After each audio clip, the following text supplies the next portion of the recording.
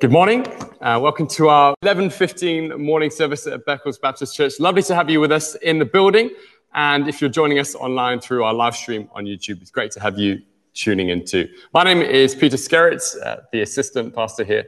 And a bit later, Tom Fenning, our pastor, will be preaching to us as we continue in the book of Romans. We're going to start by just introducing and saying hello to everybody in the building, partly for the benefit of you online, so you get a feel for who you're worshipping with, but actually also for us in the building. It helps if we can't speak across the room, we can at least wave and say hello to each other around the room. So we're going to start, this hopefully won't throw my head too much. We'll start in the far corner. Kev Mannion, nice to have you with us, and Sarah, Julian Allen, tuning in again, great to have you with us, Justin and Rebecca. Ian, well done for making it this morning. It's great to have you. Matthew and Joan, hello. Roger and Jill. On the back desk, we've got Nick and Matthew and Hannah. You're accompanying them. Are you on the camera, Hannah, today? Not today. Not ever, it looks like. Teresa, great to have you. Sandra and Morris, hello. The Payne family, Stella, Josh. Morning. Joe's going to give us our reading a bit later today. And Tom. And I didn't see who was letting us in, but there will be some people joining us in a moment. Let me read some words from 1 Thessalonians chapter 4. This is what we came to in our Bible reading today. Brothers and sisters, we do not want you to be uninformed about those who sleep in death, so that you do not grieve like the rest of mankind who have no hope. For we believe that Jesus died and rose again. And so we believe that God will bring with Jesus those who have fallen asleep in him. According to the Lord's word, we tell you that we who are still alive, who are left until the coming of the Lord, will certainly not precede those who have fallen asleep. For the Lord himself will come down from heaven with a loud command, with the voice of the archangel, and with the trumpet call of God. And the dead in Christ will rise first. After that, we who are still alive and are left will be caught up together with them in the clouds to meet the Lord in the air. And so we will be with the Lord forever. Therefore, encourage one another with these words. Paul knew they needed that encouragement. We need that encouragement too. And we are going to listen now to a song. If you're at home, please sing along in the building, hum along, engage with the words. This is how we will encourage each other to wait for the coming of our Lord Jesus.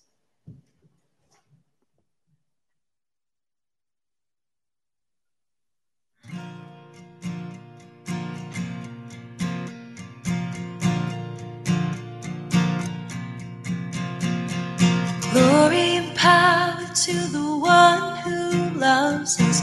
Honor and praise him forever. Come, Lord Jesus. Come, Lord Jesus. Glory and power to the one who freed us from all our sins by his blood. Come, Lord Jesus. Come, Lord Jesus. See him coming on the clouds of heaven. Every eye behold him now. He's the living one, the first and last, who once was dead, but now he lives forever and ever. Glory and power to the one who made us kingdom of priests for God's service. Come, Lord Jesus. Come, Lord Jesus. See him coming on the clouds of heaven. Every eye beholds him now. He's the living one, the first and last, who once he lives forever and ever. Jesus is the living one who died and came alive. Jesus is Almighty Lord who was and is to come. Jesus is the living one who died and came alive. Jesus is Almighty Lord who was and is to come. See him coming on the clouds of heaven. Every eye beholds him now. He's the living one, the first and last, who once was dead, but now he lives. See him coming on the clouds of heaven. Every eye beholds him now. He's the living one, the first and last, who once was dead, but now he lives forever and ever. Forever and ever.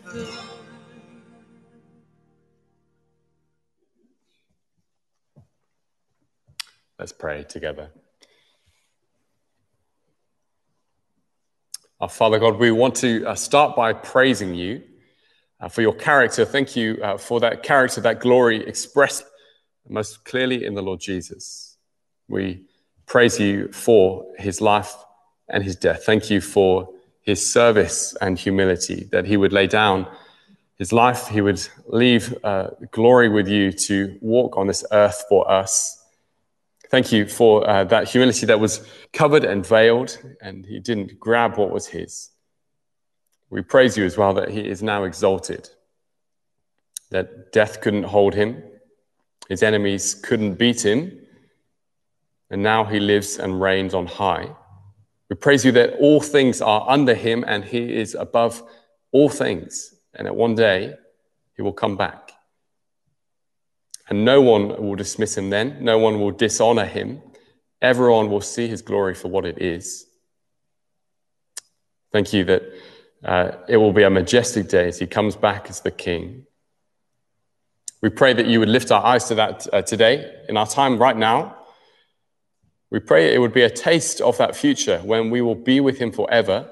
Would you fill us with the image of Christ today, that we would see what he's like, and that we would long to be with him, and for that day when we'll see him face to face. Please enable Tom as he preaches to proclaim the glory, the wonder of Jesus Christ and his work for us. And we pray that we would enjoy this time as we meet with God and meet with his people. In Jesus' name we pray. Amen. We're going to do that now. We're going to meet with God in his word. So let's turn, if you've got a Bible, we are in Romans chapter 6, verses 1 through 14. That's on the church Bible. It's page 1132. Would it be possible just to hand a couple of Bibles? If you could put a hand up if you haven't got a Bible and would like one, if you're in the building. It's going to be hard to follow if you don't have a copy somewhere. And if you're at home, make sure you've got a Bible to hand as well. Romans chapter 6, just over there, would be great. Thank you. And I'm going to invite Joe Rogers to come up and read for us.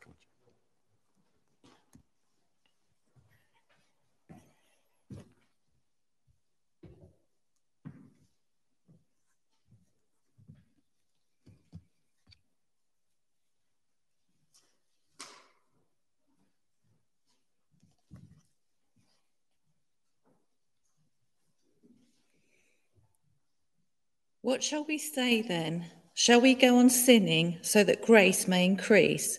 By no means. We are those who have died to sin. How can we live in it any longer? Or don't you know that all of us who were baptized into Christ Jesus were baptized into his death? We were therefore buried with him through baptism into death, in order that, just as Christ was raised from the dead through the glory of the Father, we too may live a new life. For if we have been united with him in a death like his, we will certainly also be united with him in a resurrection like his. For we know that our old self was crucified with him, so that the body ruled by sin might be done away with, that we should no longer be slaves to sin, because anyone who has died has been set free from sin. Now if we died with Christ, we believe that we will also live with him. For we know that since Christ was raised from the dead, he cannot die again. Death no longer has mastery over him. The death he died to sin once for all, but the life he lives to God. In the same way, count yourselves dead to sin, but alive to God in Christ Jesus. Therefore, do not let sin reign in your mortal body, so that you obey its evil desires.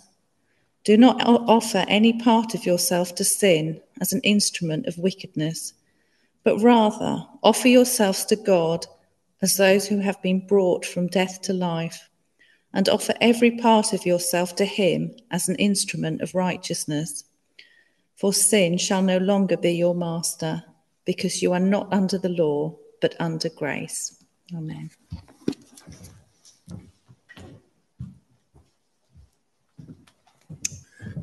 Do keep your copy of the Bible open in front of you, and while it's there, we need God's help. So let's pray.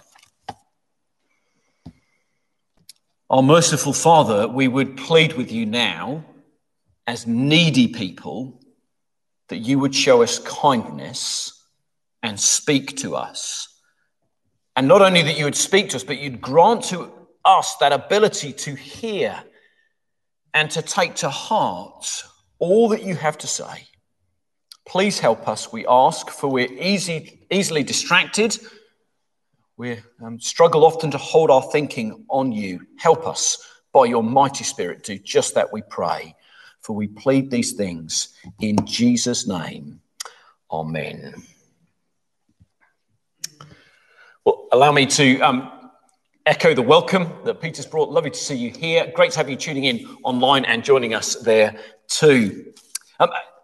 As we come to look at this passage, I would like to ask you to think back to the week that has just passed. In this week, how have you used the different parts of your body? Your eyes, what have they looked at? Your ears, what have they listened to? Your mouth, what has it said or failed to say? Your feet, where have they taken you? Your hands, who have they helped? Have they harmed anyone? Your mind, what has absorbed your thinking? Your heart, what have you loved and longed for? How have you used your body this week? Now, I'd imagine from the folk here in the building, you tuning in online, there's a mixture going on there. We can have thought of various things that we've done with different parts of our bodies which would have honoured the Lord Jesus, have done in his service, would have earned his smile. But then probably we'll also be aware of ways in which we have failed to please him, failed to honour him with different parts of our bodies. The aim of our passage this morning, I think, is crystal clear. And it is to do this. It is to equip and encourage us to use every part of our bodies in God's service all the time. Where do I get that from? Verse 13. If you've never looked in a Bible before, just to say the chapters, they're indicated by the big numbers and the verses by the little numbers. So big number 6, little number 13. Do not offer any part of yourself to sin as an instrument of wickedness, but rather offer yourselves to God as those who have been brought from death to life, and offer every part of yourself to him as an instrument of righteousness. I think that's the heartbeat of this passage. It is to encourage and equip us to use every part of our bodies in God's service all the time. Now, As we reach chapter 6, there's a bit of a change of tack going on. To this point in Romans, Paul has been stressing over and over again the amazing security that is ours through the Lord Jesus Christ. That we are justified, stood in the right before God, that our past sins are forgiven, our future sins will be forgiven, and our future secure and certain. So much so that the end of our passage last week said this, that where sin increased, grace increased all the more. And speaking of God's grace like this, grants believers in the Lord Jesus colossal confidence. But the danger is this, that believers in the Lord Jesus consider God's grace to write them a blank check, meaning that they can let go of all restraint and sin to the max so that they'd know the maximum of God's grace. Now, Paul anticipates this line of thinking is coming. So in our home group a couple of weeks ago, while we're looking at Romans 5, someone raised this specific question. And Paul anticipates it in verse 1. Do you look with me? What shall we say then? Shall we go on sinning so that grace may increase? By no means, or no way, Jose, we might say. We are those who have died to sin. How can we live in it any longer? Why does Paul react so strongly against the thought that believers in the Lord Jesus will give way to sin to the max? Well, because to conduct yourselves like that doesn't cherish God's grace, it abuses it. It doesn't lift God's grace on high for all to see how wonderful it is. It is to trample it down in the dirt. And more than that, it is to fail to conclude, to apprehend and see that God's grace gives us power so that we no longer need to obey sin. God's grace pays for the penalty of sin and it breaks sin's power. And to just live on sinning, well, that totally fails to understand God's grace in all of its dimensions. And today we see this whole thought of the power of sin being broken. Now, we need to qualify that a bit, don't we? Because while God has dealt with the penalty of our sin when Jesus died, he paid for it in full, and he broke sin's power, that means that Christians can now obey the Lord Jesus truly, the presence of sin still remains. That means that none of us will reach matchless, sinless perfection in this life before the Lord Jesus returns. It just won't happen.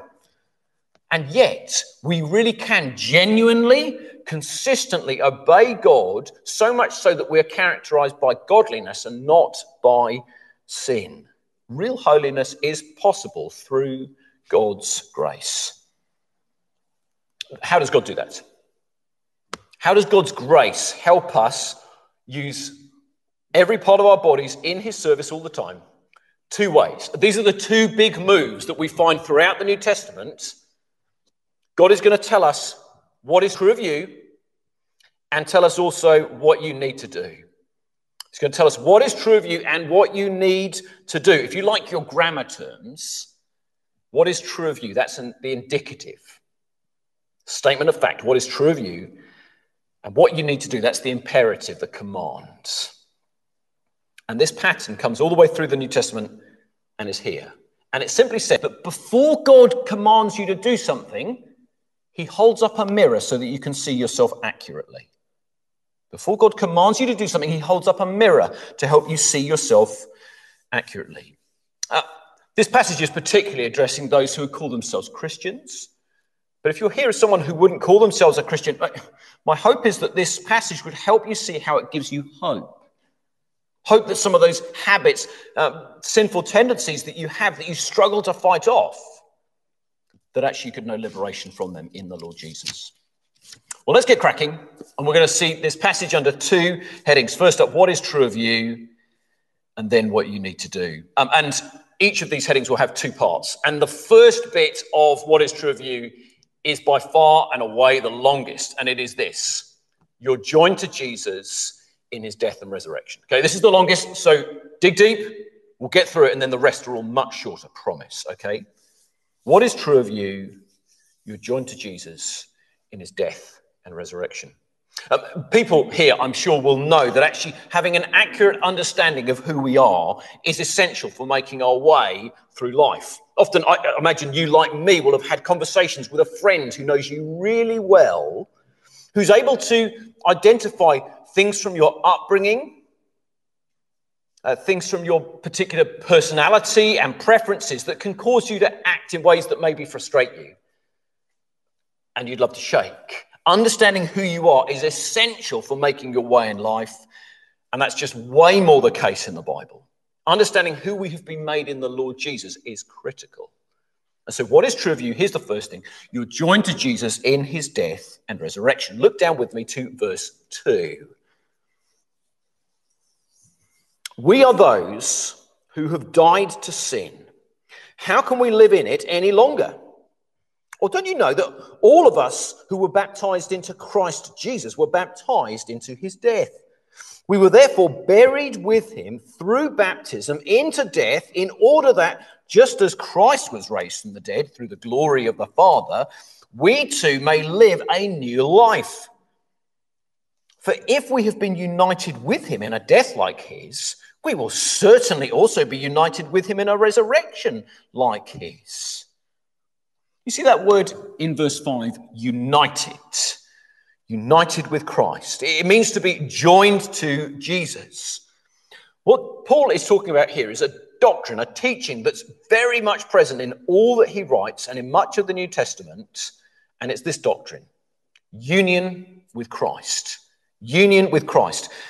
It's one of the most important doctrines in the Bible. And what it means is this: is that when someone becomes a Christian, they don't simply say to Jesus, "Hey, Jesus, do you mind picking up the tab for my sin? And I'll make my own way from here." No, instead, when someone becomes a Christian, they are joined to Jesus permanently and wonderfully, so that the life they live from now on, once they become a Christian, is lived in intimate connection with the Lord Jesus, and all the blessings that he has secured will flow down to them and through them. A simple illustration of this joining of two parties is seen when two people get married. When a man and a woman are married, they are joining themselves together. They're saying, gone are the days when we lived independent of one another. Now we will choose to do life together from here on. And it brings the blessings of strength and comfort and company throughout life. And with a Christian, they have joined the Lord Jesus. They have been wed to him. So that actually all the blessings that he has secured, which are just beyond comprehension, come flowing down to us. They are ours. And this is immensely important. John Calvin, who is a man from the 16th century, a great reformer, Frenchman, who lived in Geneva, he describes the importance of this doctrine like this. He says, "As long as Christ remains outside us and we are separated from him, all that he has suffered and done for the salvation of the human race remains useless and of no value to us." Turn the quote on its head, it would say this. So if you're joined to the Lord Jesus by faith today, this is what is true of you. As long as Christ lives in us and we are joined to him, all that he has suffered and done for the salvation of the human race is of enormous blessing to us and of inestimable value. You cannot compute how important all of this is. And the great news is, the very moment that someone puts their faith in the Lord Jesus, they are joined to Jesus. You are joined to him by faith. And most crucially, you are joined to him in two events of his life: his death and his resurrection. So much so that when you read it in the Bible, you shouldn't read of those events purely as history. You instead should read them as biography. Your biography, my biography. So that when we see Jesus dying, we say, I died with him. When Jesus rose to new life, I rose with him. The events of Jesus' death and resurrection are your biography. You have been joined so tightly to Jesus. Have a look at verse 4. We were therefore buried with him through baptism into death, in order that just as Christ was raised from the dead through the glory of the Father, we too may live a new life. There's lots of mention of baptism in these verses here. Why mention of this initiation rite of people when they become Christians? Two reasons. First up is because baptism highlights the moment when someone becomes a Christian, when they're joined to him, because it happens at conversion. When Paul was writing this letter, there was not a dislocation between conversion and baptism. They would instead happen almost at the same, straight off the other. You become a Christian, you get baptized. And so Paul mentions baptism here because he's saying you were united to Christ the moment you came to faith in Christ. And the moment you came to faith in Christ, you were baptized. And you went public with your faith. The second reason why Paul is talking about baptism here is because it highlights the specific events that you were joined with Jesus that are so crucial. Many of you will have been here before when we've had a baptism here. Right at the front, the boards would be lifted and people would go down into the pool. And then having confirmed that they really are trusting the Lord Jesus, what would happen? They would be lowered down under the water, symbolizing that they have been joined with Jesus in his death. They're saying, I'm dying to my old way of life. And then they are lifted out of the water, symbolizing that they've been joined to Jesus in his resurrection, saying, as Jesus rose to new life, so am I. It's a declaration of what has happened in the past. So Paul is highlighting baptism because it points towards the most significant events of Jesus' life that we're joined with, his death and his resurrection. And just to say that, therefore, it matters the mode of baptism, how baptism is done. The reason that we would want in all possible situations for people to be immersed is because it declares the joining with Jesus in his death and in his resurrection. And Paul is pointing back to the baptism of these believers, and he's saying, look what's true of you. You were joined to Jesus by faith in his death and resurrection. Press the pause button for just a moment. It's worth me just saying that for any here, any tuning in online who would say, actually, I'm a Christian, but you've never taken the step of being baptized. Can I say the New Testament just assumes that people who come to faith in the Lord Jesus will be baptized. And not only is it assumed, it's also commanded. Jesus says, believe and be baptized. We are to be baptized as an outward declaration of an inward transformation. To be sure, baptism doesn't save you, but it actually grants you assurance of sins forgiven. It declares to the world you're living for Jesus. If you've never been baptized, but you say, I'm a Christian, well, can I urge you to come and talk to me or Peter, or Doug or elders, Doug or Adrian, one of the other elders? We'd love to talk to you about that. We really would. Okay, enough. Pause, press play again. On we go. Paul has been pointing towards the believer's baptism, and he's saying, holding up a mirror, and he's saying, look, what's true of you? You've been joined to Jesus in his death and resurrection. Let's think about each of those things very briefly in turn. What does it mean to be joined to Jesus in his death? Well, this is where the rubber hits the road. Paul is saying, your old way of life is done. It is toast. It is laid down dead in the ground. And to confirm the finality of it, it's referred to as being buried. When something's buried, you don't dig it up again. Someone dies, you lay them in the ground. That's it. In a sense, Paul is saying you've drawn the line underneath your old way of life characterized by sin. You're done. Do you see who you are? You've been joined to Jesus also in his resurrection. This means that as we live for God now, we have a new life, a new power working through us by God's Spirit coursing through our veins. And you see that in verse 4, second half, just as Christ was raised from the dead through the glory of the Father, we too may live a new life. What God is saying here is that the Christian life is profoundly supernatural.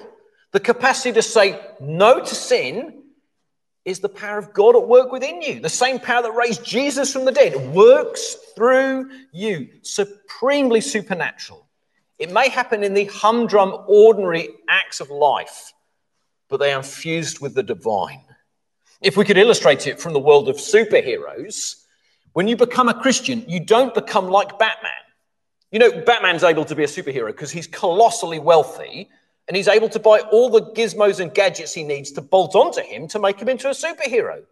He as a man is just quite ordinary. Very wealthy, but ordinary. Bolt-on power. Spider-Man on the other side is fundamentally different because the transformation is an internal thing.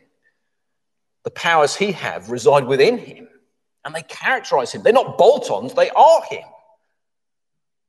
How much more supremely when someone comes to faith in the Lord Jesus, they're joined to Jesus in his resurrection, new power courses through their body to enable them in the little things to say no to sin and to live for God. Do you know who you are? Do you know what's true of you? What's true of you is this, that you have been joined to Jesus in his death and resurrection. That's the longest bit we look at. Now let's press on. The next thing we see is this. What is true of you? You're no longer slaves to sin. You're no longer slaves to sin.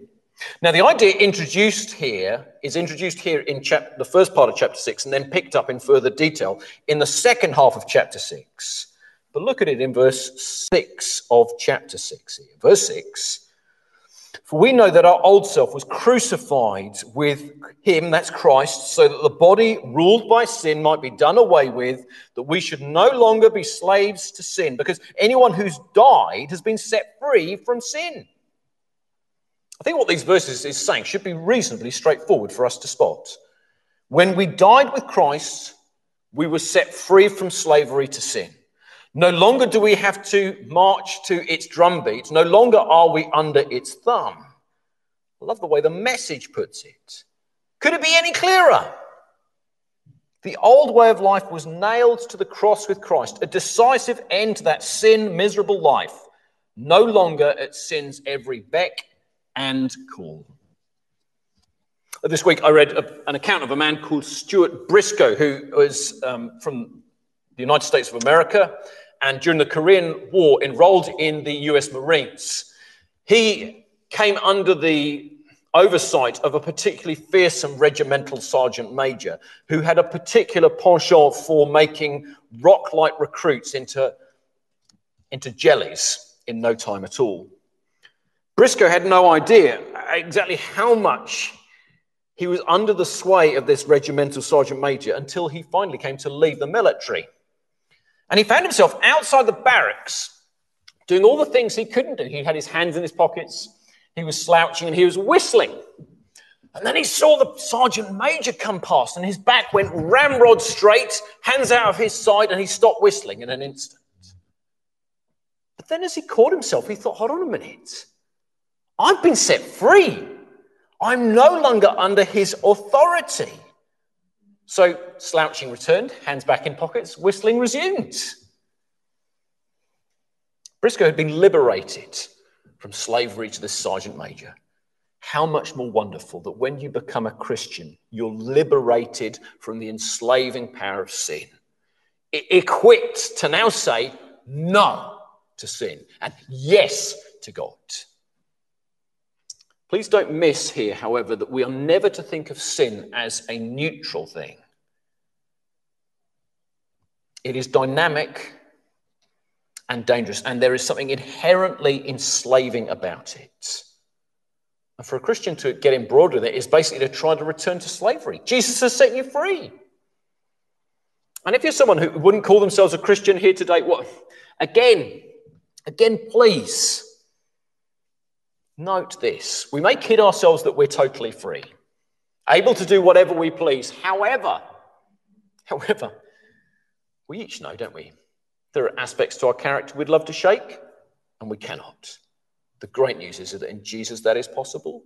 Would urge you to turn to him. Trust in him. You can be set free from slavery to sin.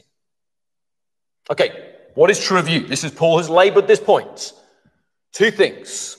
You are no longer slaves to sin, and you are joined to Jesus in his death and resurrection, if you're a Christian here today. Next, we see this. What you need to do.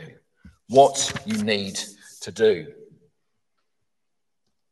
There are two things we need to do. First up, we need to do this. Think about it. Think about it. You've died to sin and are living for God. Look at verse 11. This is the very first command we find in all of Romans. It's only taken 6 chapters to get there. First command, a command to think. In the same way, count yourselves dead to sin, but alive to God in Christ Jesus. To count yourself dead to sin and alive to God in Christ Jesus is to join the dots between reality and activity, between who you are and what you're to do.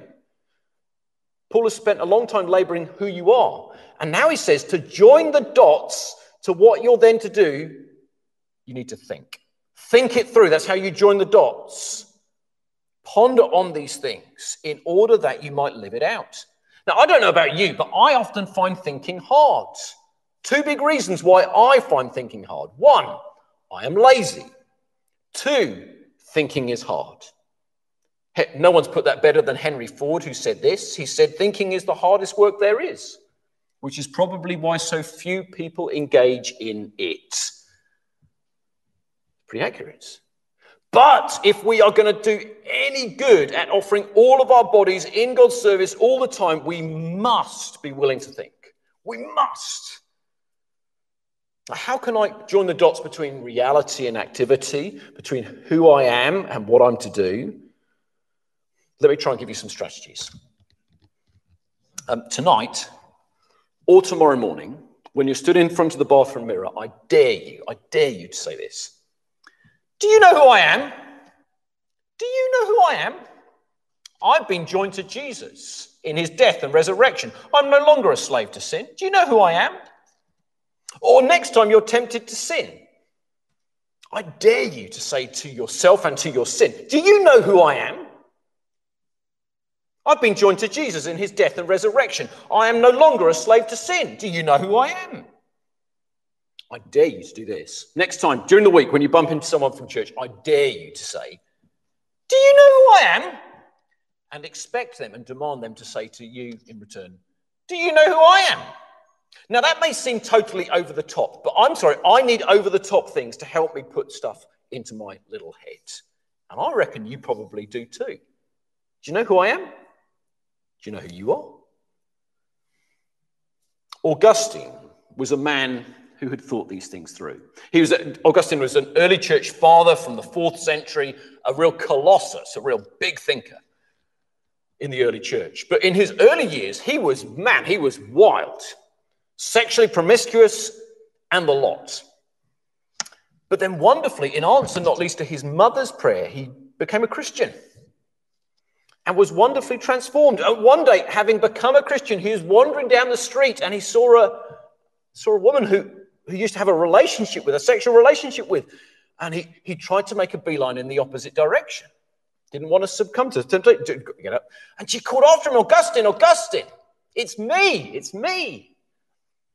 To which he turned around and he said this, he said, it is you, but it's no longer me. It is you, it's no longer me. Augustine had thought it through. He'd counted himself dead to sin and alive to God. He'd joined the dots between reality and activity. Dare you to do the same? God commands you to do the same. Think it through. Count yourself dead to sin and alive to God. That's the first thing you need to do. Second thing you need to do is this. Give all of you to God and none of you to sin. Give all of you to God and none of you to sin. If you've ever been to a military parade, especially a military parade positive to the command, the negative is this. We are not to offer any part of us to sin and unrighteousness. This is a critical part of holiness. If we're to offer our bodies in God's service, we need to be able to say no to sin. And here's the thing, every time you're able to say no to sin, it is evidence of God's grace. Because only by God's supernatural grace can you say no to sin. It's the only hope you've got. The way Titus 2 puts it is quite delightful, isn't it? For the grace of God teaches us to say no to ungodliness and worldly passions. I think I can emphasize this half of the verse too much. And the danger is if I only ever say no to sin, it's like going through life at best with a limp and at worst with one leg. Because I need the positive, something to do positively too. So the negative is not offer any part of our bodies in service of sin. Positive, we're to offer every inch of our being in service of God. We're to offer every inch of our being in service of God. And don't think that that's simply secluded to the religious things. Reading my Bible, praying, going to church. Those are brilliant things. But also it involves how you engage in your hobbies, how you conduct your friendships, your family, your marriage, how you go to work, how you use your retirement. In all of those, you should be thinking, right, I want to offer all of these things, God, to earn and merit your smile. I want to make you smile in how I serve you here. So think for a moment to the week that is to come. How will you use the different parts of your body? Your eyes, what will they look at? Your ears, what will they listen to? Your mouth, what will it say and not say? Your feet, where will they take you? Your hands, who will they help? Your mind, what will fill your thinking? Your heart, what will you love and long for? Let me give you a couple of very brief worked examples before we wrap up. Think of a father with young children who is struggling with his anger. Young children are plenty of ammunition to try your patience. Father's playing with his children and feels his temperature rising, so he escapes the situation for a moment. And he finds himself in the bathroom, in front of the mirror. And so he speaks to himself. He says, do you know who I am? I've been joined to Jesus in his death and resurrection. I'm no longer a slave to sin. I'm not going to get angry. Father, forgive me, please. He says no to sin. But then positively, he then says, right, I'm going to pray for my kids. And in that moment, he prays for his kids, thanking God for them, praying for wisdom to parent them well. And then he leaves the bathroom and goes and says to his kids, I'm sorry. Sorry for getting cross. And he spends some time with them. Negative, positive. I think of a lady who's going around her friend's house. She's a Christian, her friend is not. And as she pulls into the driveway, she just feels the green-eyed monster pop up yet again. Brand new car, lovely house, gorgeous kitchen, great coffee. And she gets home. She's more than a little jealous. But then she finds herself in front of the bathroom mirror and she says, do you know who I am? I've been joined to Jesus in his death and resurrection. I'm no longer a slave to sin. Father, I'm sorry that I'm jealous. Please help me stop. But then positively, she then says, Lord, thank you so much, my friend. Thank you for her generosity to me and to many others. Thank you that she's a gift of a friend. Please would you save her and help her learn of Jesus? Amen. Negative, positive. I wonder if there are other examples that you could think of. What do we need to do? Give all of you to God and none of you to sin. I find this passage deeply challenging. I'd be surprised if you don't. And I'm really encouraged that the things that grant us power to live for God here, but I know that all too often I don't offer every part of my body in God's service all the time. Well, may the words of John Newton bring me and you comfort. I am not what I ought to be. I am not what I want to be. I am not what I hope to be in another world. But still, I am not what I once used to be. And by the grace of God, I am what I am. Let's bow our heads and let's pray. Our Father in heaven, we want to thank you so very much that your grace changes us from the inside out, empowers us to offer all of ourselves in your service. Please would you forgive us for all those times when even this last week we have not served you. And not only would you forgive us, but would you Renew your power within us to enable us to obey you in every way and to serve you with every part of who we are. Might we be able to do that as we remember what is true of us, that we've been joined with Jesus in his death and resurrection. We're no longer slaves to sin. And might we also offer our bodies to you as we remember what we are to do, that we're to think things through and we're to offer ourselves, all of us, to you. Help us do this, we pray, for we need your help in Jesus' name. Amen. To help us respond to what we have seen in our passage this morning, we are going to listen to a song. Those of you at home, please do sing along to your heart's content. Those in the building, don't sing, but you can hum. And let's think on the words as we have this song played. O great God of highest heaven, occupy my lowly heart.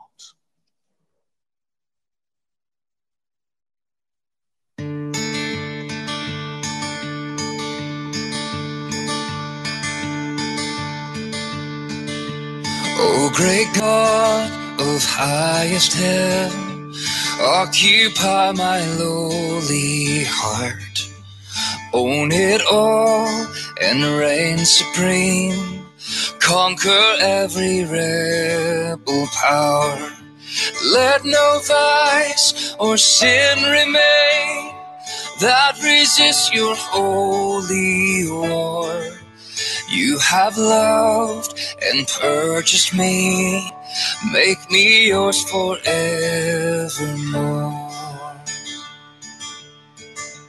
I was blinded by my sin, had no ears to hear your voice, did not know your love within, had no taste for heaven's joys.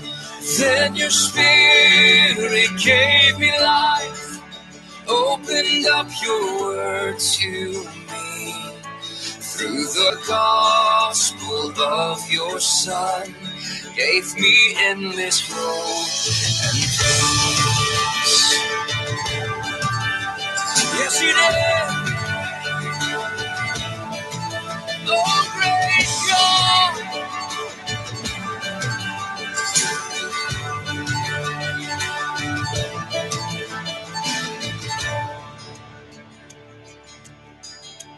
Help me now to live a life that's dependent on your grace. Keep my heart and guard my soul from the evils that I face. You are worthy to be praised with my every thought and deed. Oh, great God of highest heaven, glorify your name through me. You are worthy to be praised with my every thought and deed. Oh, great God of highest heaven, glorify your name through me.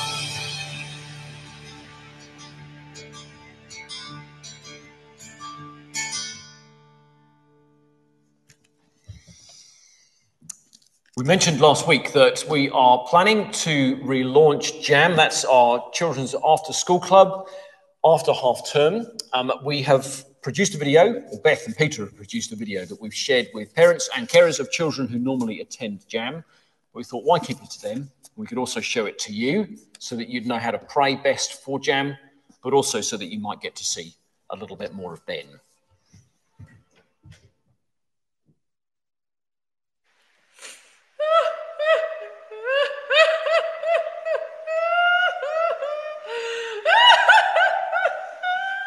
Ben, are you okay?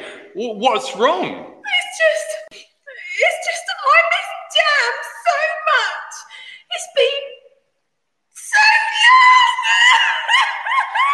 long. Ben, haven't you heard? Heard what? Jam, it's restarting.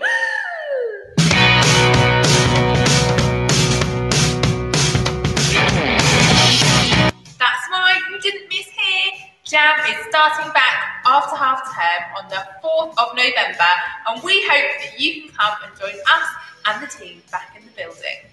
Obviously, everything in life looks a little bit different at the moment, and Jam will be a little bit different, but there are going to be lots of things that are much the same. You'll still get to do table football, Challenges, craft, the Wii, and tuck shop. yum yum. Lots of things will be the same as before, and many things will be similar to what you do at school, like smaller groups and lots of hand sanitizer everywhere. But perhaps the biggest change is that you'll actually get to choose what type of jam you get to go to. You can sign up for the Chill Out Jam happening in the main auditorium. Or you could sign up for the sports jam.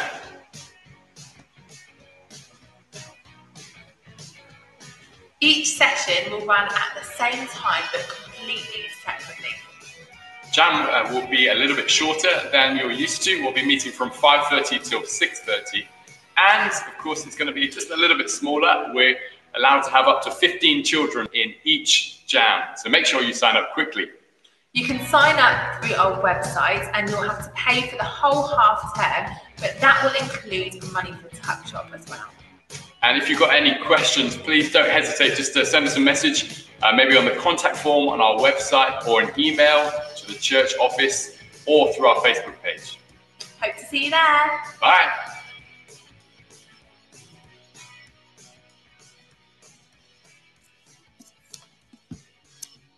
I hope that gives you a bit of a flavour of what's to come, helps you to learn how to pray. Those tuning in, maybe a prompt to you to sign up if you've not signed up already.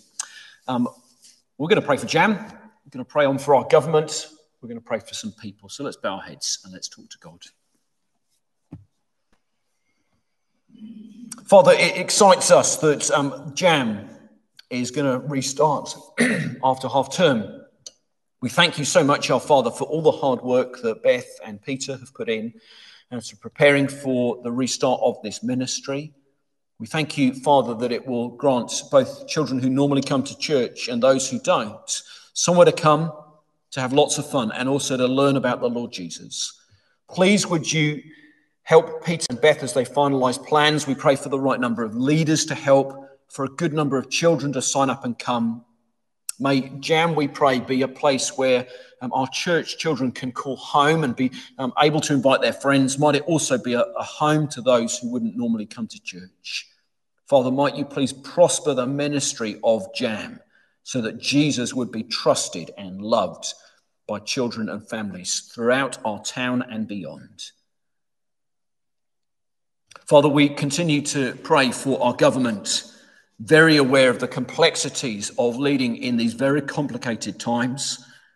Father, besides the complexities of Brexit, we're very aware of the difficulties of trying to lead the country with the current coronavirus pandemic and all the restrictions that are needed to put in place. Would you give all those in power great wisdom to work out what is the wisest way forward? We want to thank you, our Father, for the liberty continuing to be granted to churches to meet, even in places like Liverpool, where there are the strictest of restrictions. And we pray that that would continue and that you would continue to establish and strengthen your people in those places as they meet in church, even right now. Father, please would you help us continue to be godly in praying for our leaders. Would you also help us, please, continue to be patient with these frustrations. And Father, we also want to pray for some people particularly in need in our church family. We think very especially of Bertie and Gladys. We thank you for them and we commit Bertie to you very much as he continues in hospital. We pray that he might soon be able to come home. Thank you for the strength that he's regained since his suspected stroke. We ask your continued comfort and patience to him and Gladys. We pray on also for John and Lorna Archer, how we love them and thank you for the gift that they are to our church. We pray, dear Father, with John being increasingly restricted and poorly with his cancer, that you would continue to draw close to him and Lorna. Please, would you help them know your presence and your nearness? Would you help their family, especially as they support them? And please, would you have mercy upon them? And Father, we also want to thank you for Tinica. What a blessing she has been to so many of us, how we love her and we commit her in her frailty to you. Thank you for the devotion of her daughters in caring for her. We pray that you'd continue to help Tinica trust you and know your strength in these days. And all these people we pray for, also pausing for a moment to commit to you people particularly on our hearts.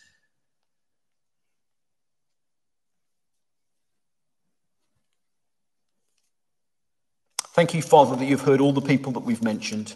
Thank you that there is no better place that we could entrust them to but your hands. These things we pray in Jesus' name. Amen. Our service is almost concluded. There are, however, a few notices for me to mention. There's notices for all of us in the building and those tuning in online as well, and then some special bonus notices for those just here in the church building. For all of us, please do note that we have playlists on our YouTube channel at the moment to help us respond both to the morning and the evening service. We'd encourage you to sing along to the truths that we've been learning and the songs that we've put up there. This evening, we meet here back in the building at 6:30 for our evening service. Peter Skerritt, our assistant pastor, will be preaching from 1 Samuel chapter 23. That service is both here in the building and live streamed on our YouTube channel. We'd love you to join us, whether that's in person or virtually at 6:30 today. Then looking forward to the week, our main midweek meeting is our home groups. For the evening home groups, we are meeting for Home Group Central on Thursday evening. We'll be meeting on Zoom. We've already sent you the link via email. We will resend that link, fear not, on Thursday coming so that you'll have it and you can join that meeting too.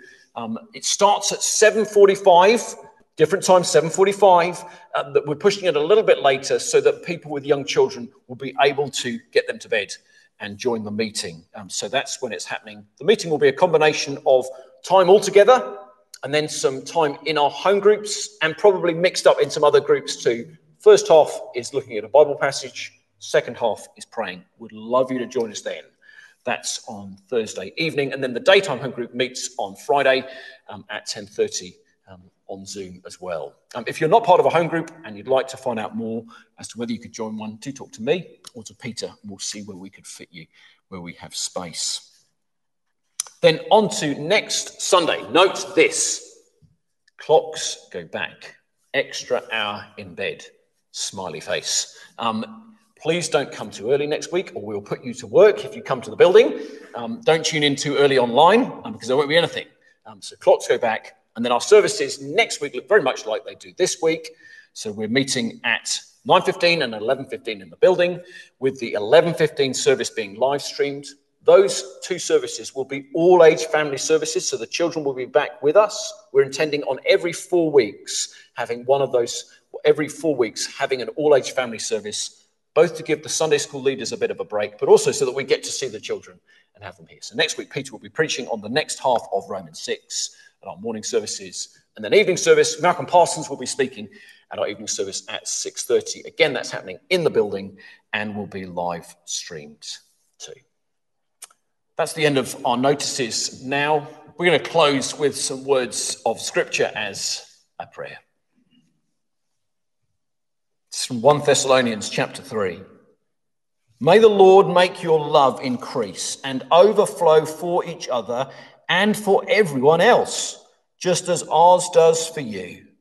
May he strengthen your hearts so that you will be blameless and holy in the presence of our God and Father when the Lord Jesus comes with all his holy ones. Amen. Thanks for tuning in with us this morning. God bless you this week.